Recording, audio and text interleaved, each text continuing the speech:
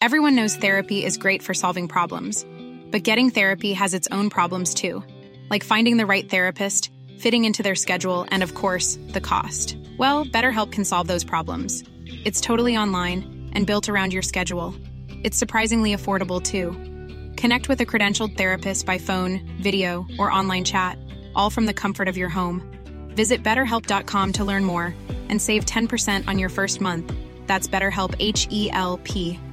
Ryan Reynolds here from Mint Mobile. With the price of just about everything going up during inflation, we thought we'd bring our prices down. So to help us, we brought in a reverse auctioneer, which is apparently a thing. Mint Mobile Unlimited Premium Wireless. How to get 30, 30, bit to get 30, bit to get 20, 20, 20, bit to get 20, 20, bit to get 15, 15, 15, 15, just $15 a month? Sold! Give it a try at mintmobile.com/switch. $45 up front for 3 months plus taxes and fees. Promo rate for new customers for limited time. Unlimited more than 40 gigabytes per month. Slows full terms at mintmobile.com. Hiring for your small business? If you're not looking for professionals on LinkedIn, you're looking in the wrong place. That's like looking for your car keys in a fish tank. LinkedIn helps you hire professionals you can't find anywhere else, even those who aren't actively searching for a new job but might be open to the perfect role. In a given month, over 70% of LinkedIn users don't even visit other leading job sites. So start looking in the right place. With LinkedIn, you can hire professionals like a professional. Post your free job on linkedin.com/people today.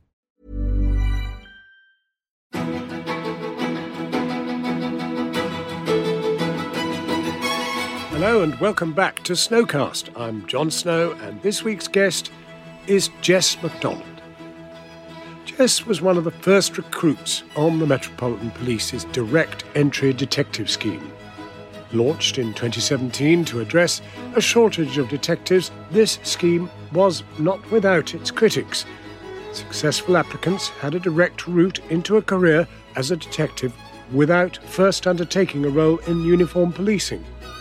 When Jess first pitched an idea for a book, she wanted to bridge the gap between people's fascination with true crime and the reality of what it is like to be a detective. But she ended up leaving the job she loved and writing about the challenges she found, both in the Met and the justice system. Jess believes that transparency can only be bracingly positive, a sentiment that was shared by Baroness Casey when she conducted a year-long review of the Met following the murder of Sarah Everard by a serving officer. Given that Jess worked on cases of domestic abuse, this interview may include content that some find triggering, but it's a fascinating insight into the life and work of a Met detective.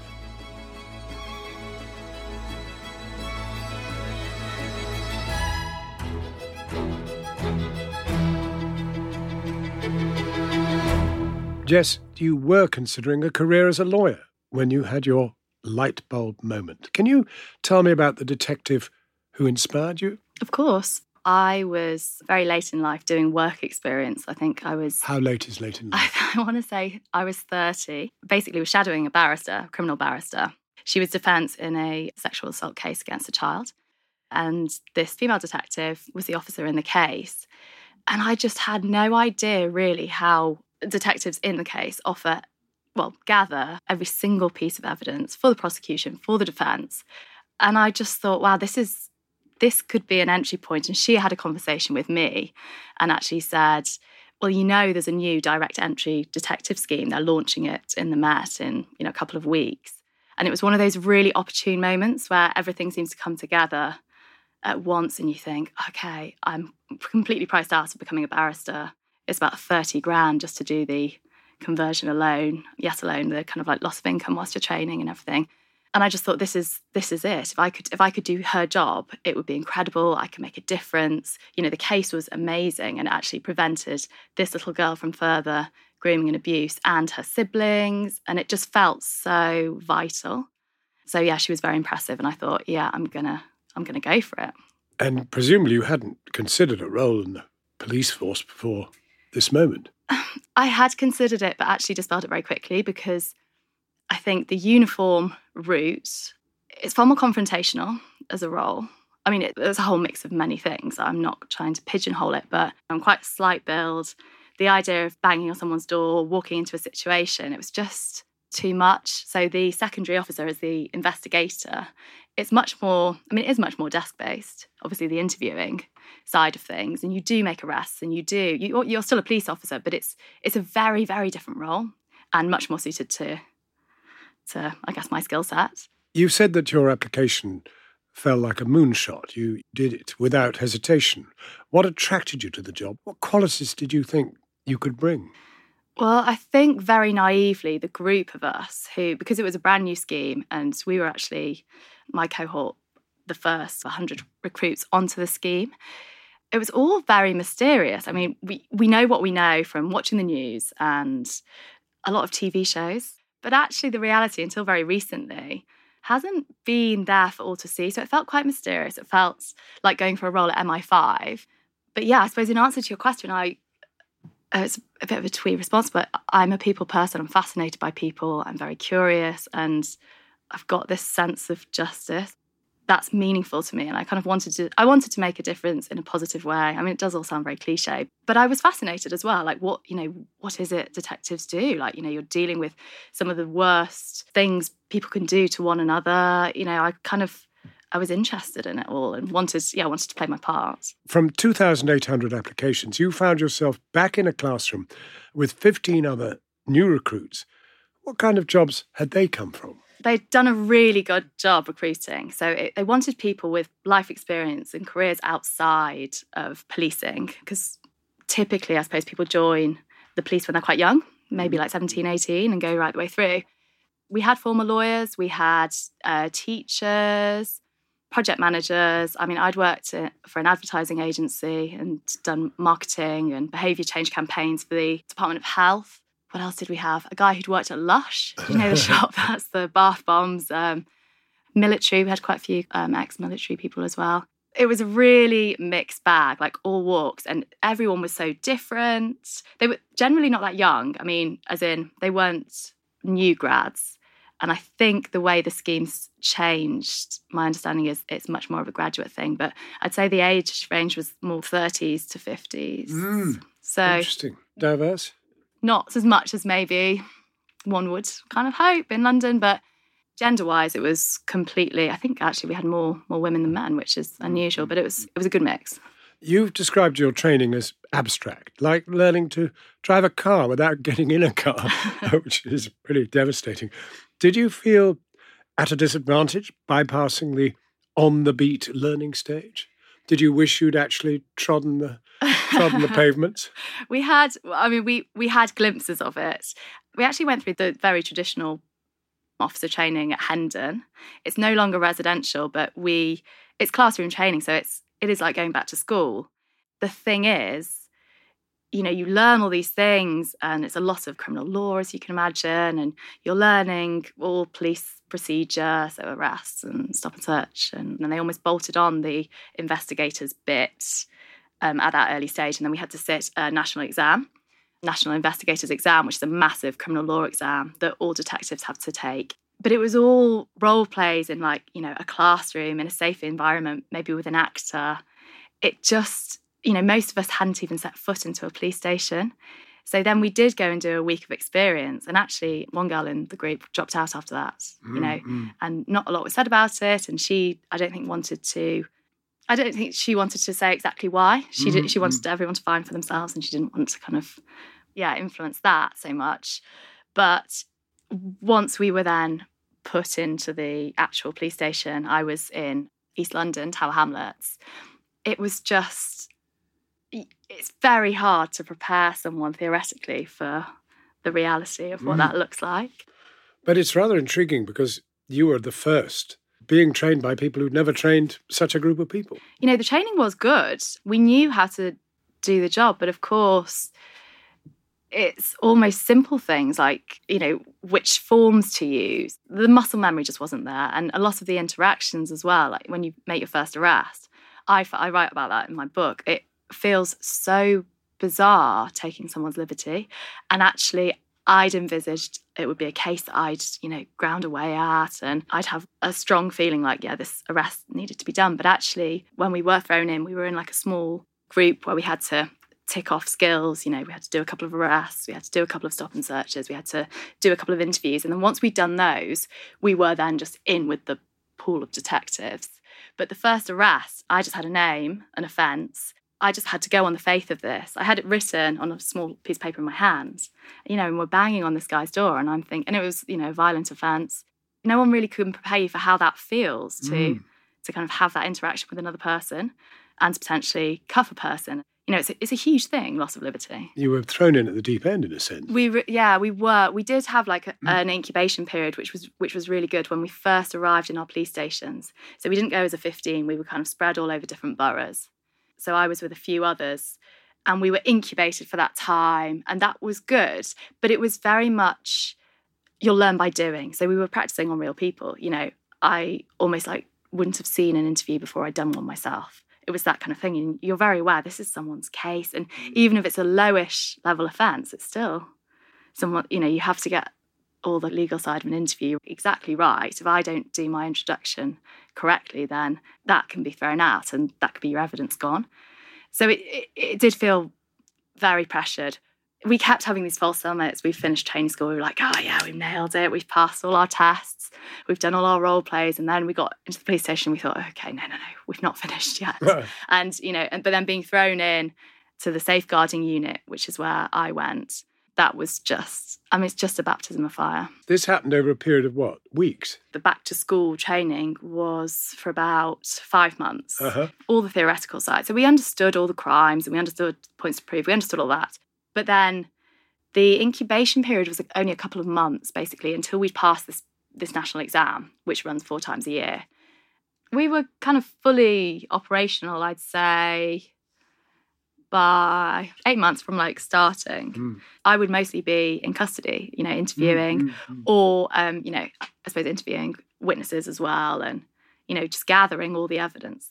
That's what I do. But I think when you see TV shows, there's always a partnership, isn't there? There's always the green new detective and the old kind of grizzled one and that, they work together. But it's a very, very solitary role. I've never ever interviewed with another person, or maybe once, but it's very much, you get your case file and that's on you. That's your responsibility now until that goes to Crown Court. That could be your case for 2 years. They keep coming every day.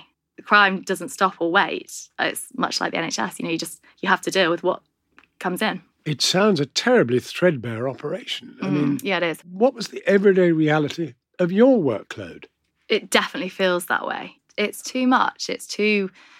You've got more work that can ever be done. And then it's this awful feeling of failing people, You have this huge workload, but you don't really get to choose how you prioritise because every day you're thinking, oh, I've got to get onto this, I've got to do this. And you've got proactive stuff, reactive stuff. But then it's like, here you go, we've got a prisoner, he's yours. It's gruelling, it's a grind. But this is incredible because it's at the very core of crime prevention. If you can't get things right at this stage, then we're sunk. Yeah. They're huge issues, right? But it really does need more investment in policing, for starters. You do need more people to deal with this amount of crime. What was happening inside you as all this was happening? Were you becoming less interested or more interested in what you thought you were about to do? Oh, I was absolutely hooked. You were? Yeah, I loved it. And the pace of it, the intensity of it, it was incredible, but I was still very early in it. The issues I started to come up against, I had random little moments where I thought, that's very odd, or why are they doing things like that? I do question things a bit. And straight away I realised that attitude is not welcome. Why would we do it like this? That's really long-winded or that's really ineffective.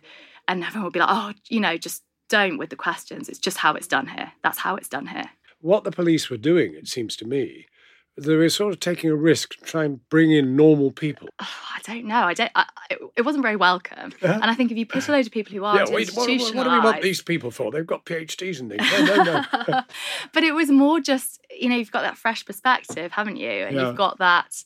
we've worked in other industries, in other workplaces. So you look at certain things and you think, whoa, that's off the mark. Whereas if you've done nothing else since you were 17, then maybe you don't see that or realise. And, you're much more malleable, and we were kind of a bit too old and too worldly to be institutionalised into this is the way it should work. But it's interesting bit because insubordinate. That's probably what it was all about anyway. It was to try and loosen up what they were doing. Well, I think it was because there was a massive recruitment crisis, because it was so extreme. And there was this gap, and people in uniform weren't wanting to take on the detective role. Because in the past, you'd maybe be a PC for 4 years. But if you wanted to go into an investigative role, which a lot of people don't, because it is very different, you have this enormous workload. And there's not enough people to get the job done. And internally, everyone knows that. I think there was a shortage of 800 detectives the year we started. And it was crazy in the safeguarding department. There were just not enough people. It was the roll-on effects from all the budget cuts to policing that had led to this crisis. And so I think they need to draft people in from outside. And, I don't like to be too cynical, but I do feel, we were a little bit, maybe our very first group, cannon fodder, we were just to plug a gap. And our welfare wasn't considered a huge priority. I mean, this is in the context of domestic abuse-related crimes doubling over 10 years, but the number of officers investigating not increasing at the same rate. I've likened it in the book to fighting a raging fire with a tiny, handheld child's water pistol. I think because everyone was so in the thick of it, they hadn't really devised. They needed, when you're that stretched, you then can't invest in new talent and new people. So there weren't people to kind of support us and help us through. Colleagues were good, but certain people, and it did tend to be sergeants and, managers. People who'd been at it for a bit. Yeah, a bit longer. Colleagues, they were like, oh, this is an extra pair of hands, another bum on seat to deal with the issue. But other people almost wanted to prove that having direct entrant detectives couldn't work. And they saw us as other. And, it's like, I had to go through this rite of passage, so why shouldn't you? And we never had someone so junior taken on such a workload. Normally you just don't. Your first 2 years, you're a probationer, and you wouldn't take a case to Crown Court, yet alone 20, 30, 40 of them. So we were a weird entity, and some people didn't like it. It was luck of the draw whether you had a supportive sergeant or not, and I sadly didn't. But I had other friends who had excellent sergeants who, again, were really supportive, really nurturing. But the way that rank system works, if someone above you decides, nah, we don't want you, or your type here, or whatever it is, it's very, very difficult. As a probationary detective, you were assigned to the Community Safeguarding Unit. Can you tell me what they actually do? So that's basically where a victim and suspect know each other. So it tends to be mostly domestic abuse and violence and rape, child abuse, predominantly crimes against women. It's really serious stuff. And it's rife. I don't think people realise, because it's not reported in the news all that often, but women being killed by their partner, that's 2 women a week in the UK and Wales. And domestic abuse, it just isn't something that we read about. I had no idea the extent of domestic abuse before I actually worked in that department. I had no idea. It's the biggest crime area the police or the Met deal with, domestic abuse. It's huge. And I have some real issues with the criminal justice system around the CPS and the charging standards for these crimes against women, because I don't think they're adequate. And so things aren't being prosecuted properly. So we're interviewing and we're doing this, and, people are investigating rapes and re-traumatising victims. And a lot of things where there's a lot of evidence and there's crime, they're not being taken forward by the CPS. They're not being prosecuted. But pause for a moment. You've now been in the system for 9 months. Yeah, this was my first posting. But that is still pretty shocking. It's dangerous because it is a very, very high. This is known as the highest kind of risk, highest volume area of policing. Internally, there's a lot of people who would say that's the hardest area of policing because there's so much at stake. It's murder prevention, essentially, because with domestic abuse, for instance, it's pattern of behaviour. So you watch a case get worse and worse and worse. And often our hands are quite tied, again, by the CPS, and we can't really help in a meaningful way. It's very hard to get these cases prosecuted and to actually make a difference and to, I feel quite strongly now, having done the job, about rehabilitation for perpetrators of domestic abuse, because it is a pattern of behaviour. So yes, you can lock them away for a bit, but if you don't actually, you're just treating the symptom, aren't you? If you don't actually treat the issue, which is causing the abuse, and at least try to rehabilitate them, then they are so harmful to almost everyone that they encounter, like their family members, their future partners. Very big challenge. Yeah, really challenging. And a huge exposure to trauma as well, which I think, again, quite naively, I definitely came into this very naively, very optimistic, as is my way. But, I hadn't really thought about how the trauma would impact constant exposure, not just with my cases, but sitting in an open plan office. And, we're talking about people doing the worst things to each other, seeing probably more trauma than your average person would see. And what sort of support was there? Well, not a lot day to day. There was support there when someone broke, almost too late. There was support there, and that was good support, and they could help people, but there wasn't support to stop you from breaking in the first place. So, for instance, one story I don't think this is actually in the book, but a friend of mine was on a case. It was indecent images of children, and she was told, well, you need to review the phones. And she said, well, I don't know how that's going to affect me. And there was no support or no training or no preparation. She was a mum herself, and you think, well, that could be that could do massive psychological damage, whatever it is that she was about to see. And I know with the National Crime Agency, people have an awful lot of training and support. For counsellors, for instance, if you're counselling people who have trauma, you have an awful lot of support yourself. It's very strange. It's almost like this denial that the trauma's even there. It's just your job. Get on with it. How often was mental health ever discussed? It wasn't spoken about all that much. There's nothing proactive around that. Maybe it's changed now.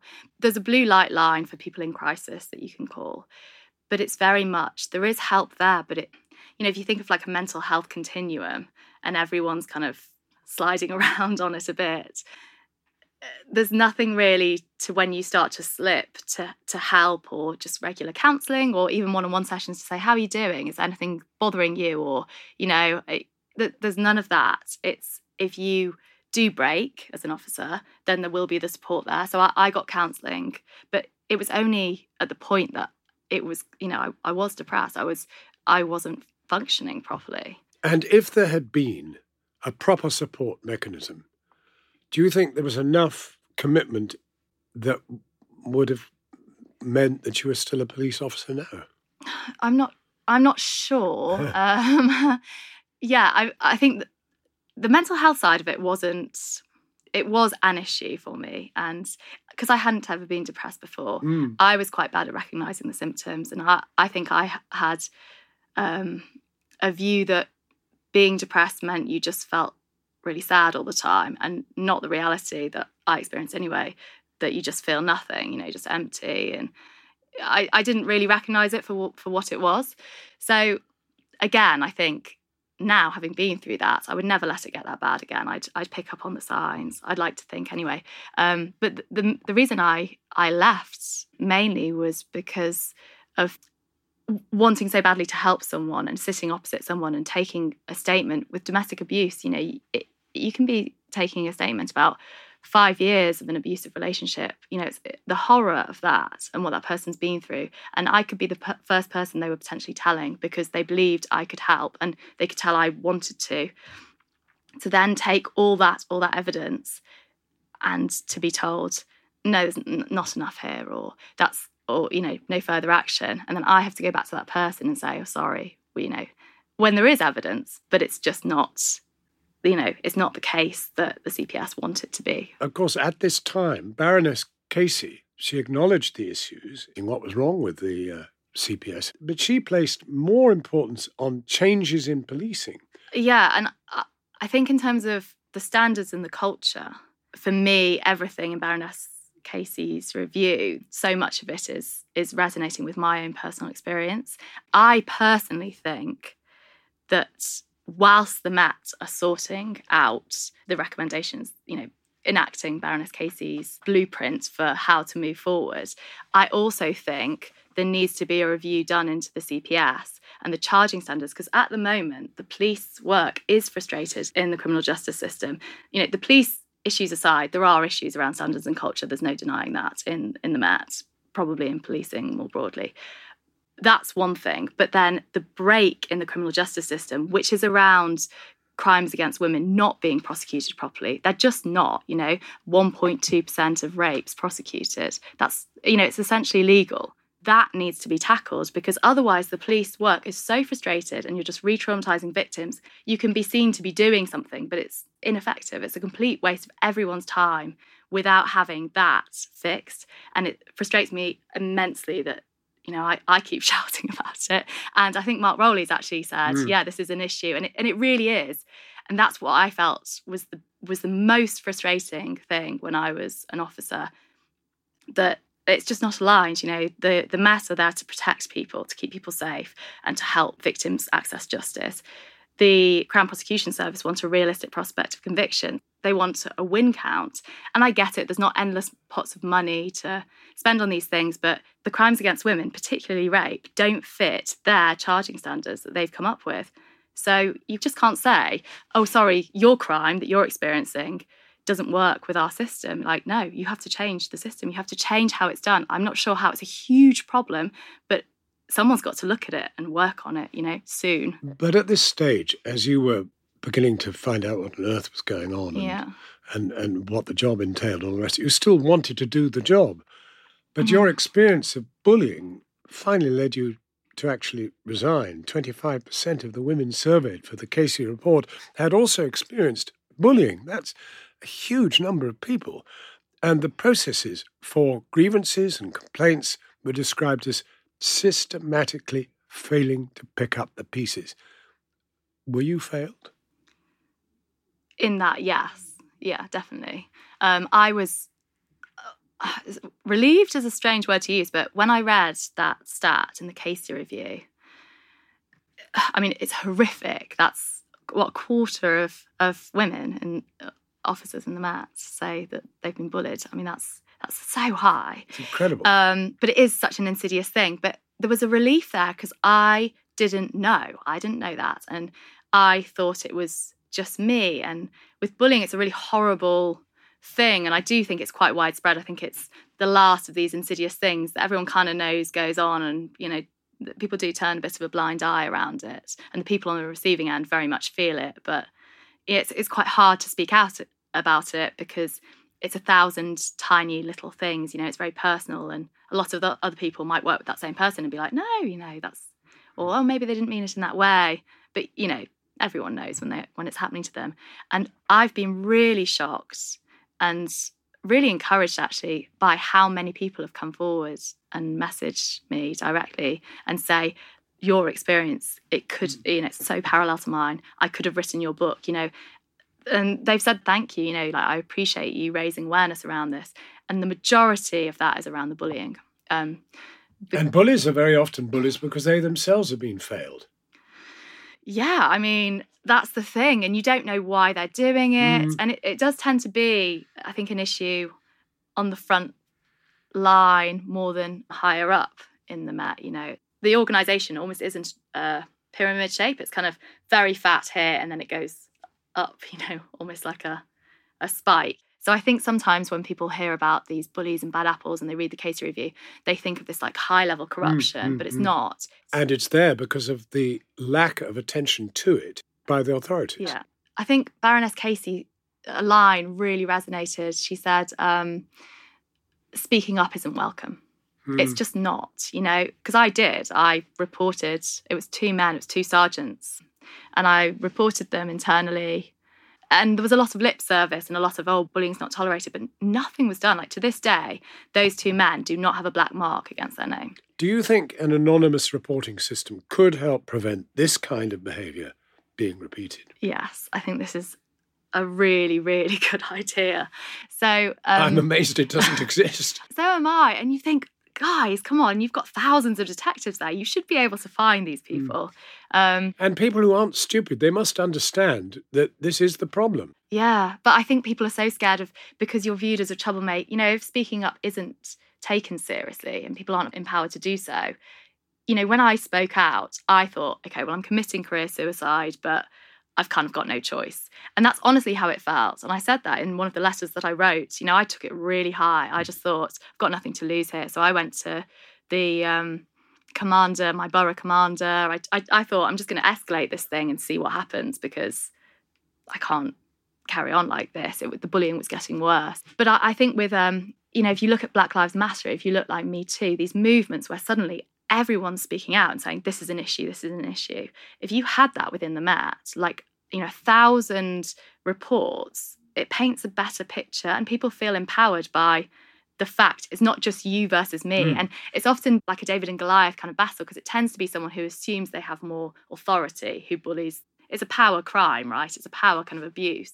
So the idea of you just one-on-one going against this person who's already trying to paint a picture of, you being useless, in an organisation where there's a culture of silence, it's just nothing's ever going to happen there. Whereas if you had really quick and easy to just make a report and just say, look, this person's behaviours made me feel uncomfortable, they'd be able to find the bullies and bad apples almost overnight, if they empowered everyone to do that. An officer might be very competent, but if they are mistreating colleagues and potentially the public, it doesn't matter how skilled you are. If you can't treat others with basic respect, you cannot be doing that role, especially where you've got power to abuse, more power than most. A friend of mine, she actually was filmed in the shower by an officer in police accommodation.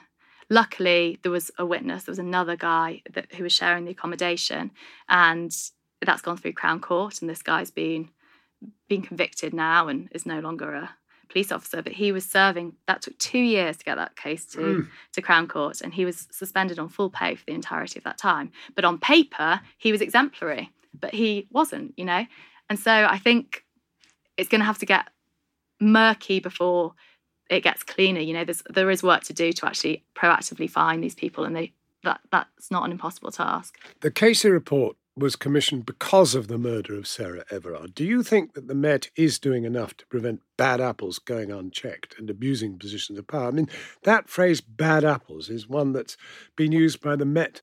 Baroness Casey said that they're trying to put these crimes in the past and blame individuals rather than pausing for genuine reflection on systemic issues. Do you agree? I do. Yeah, I do, because I do think there's this denial.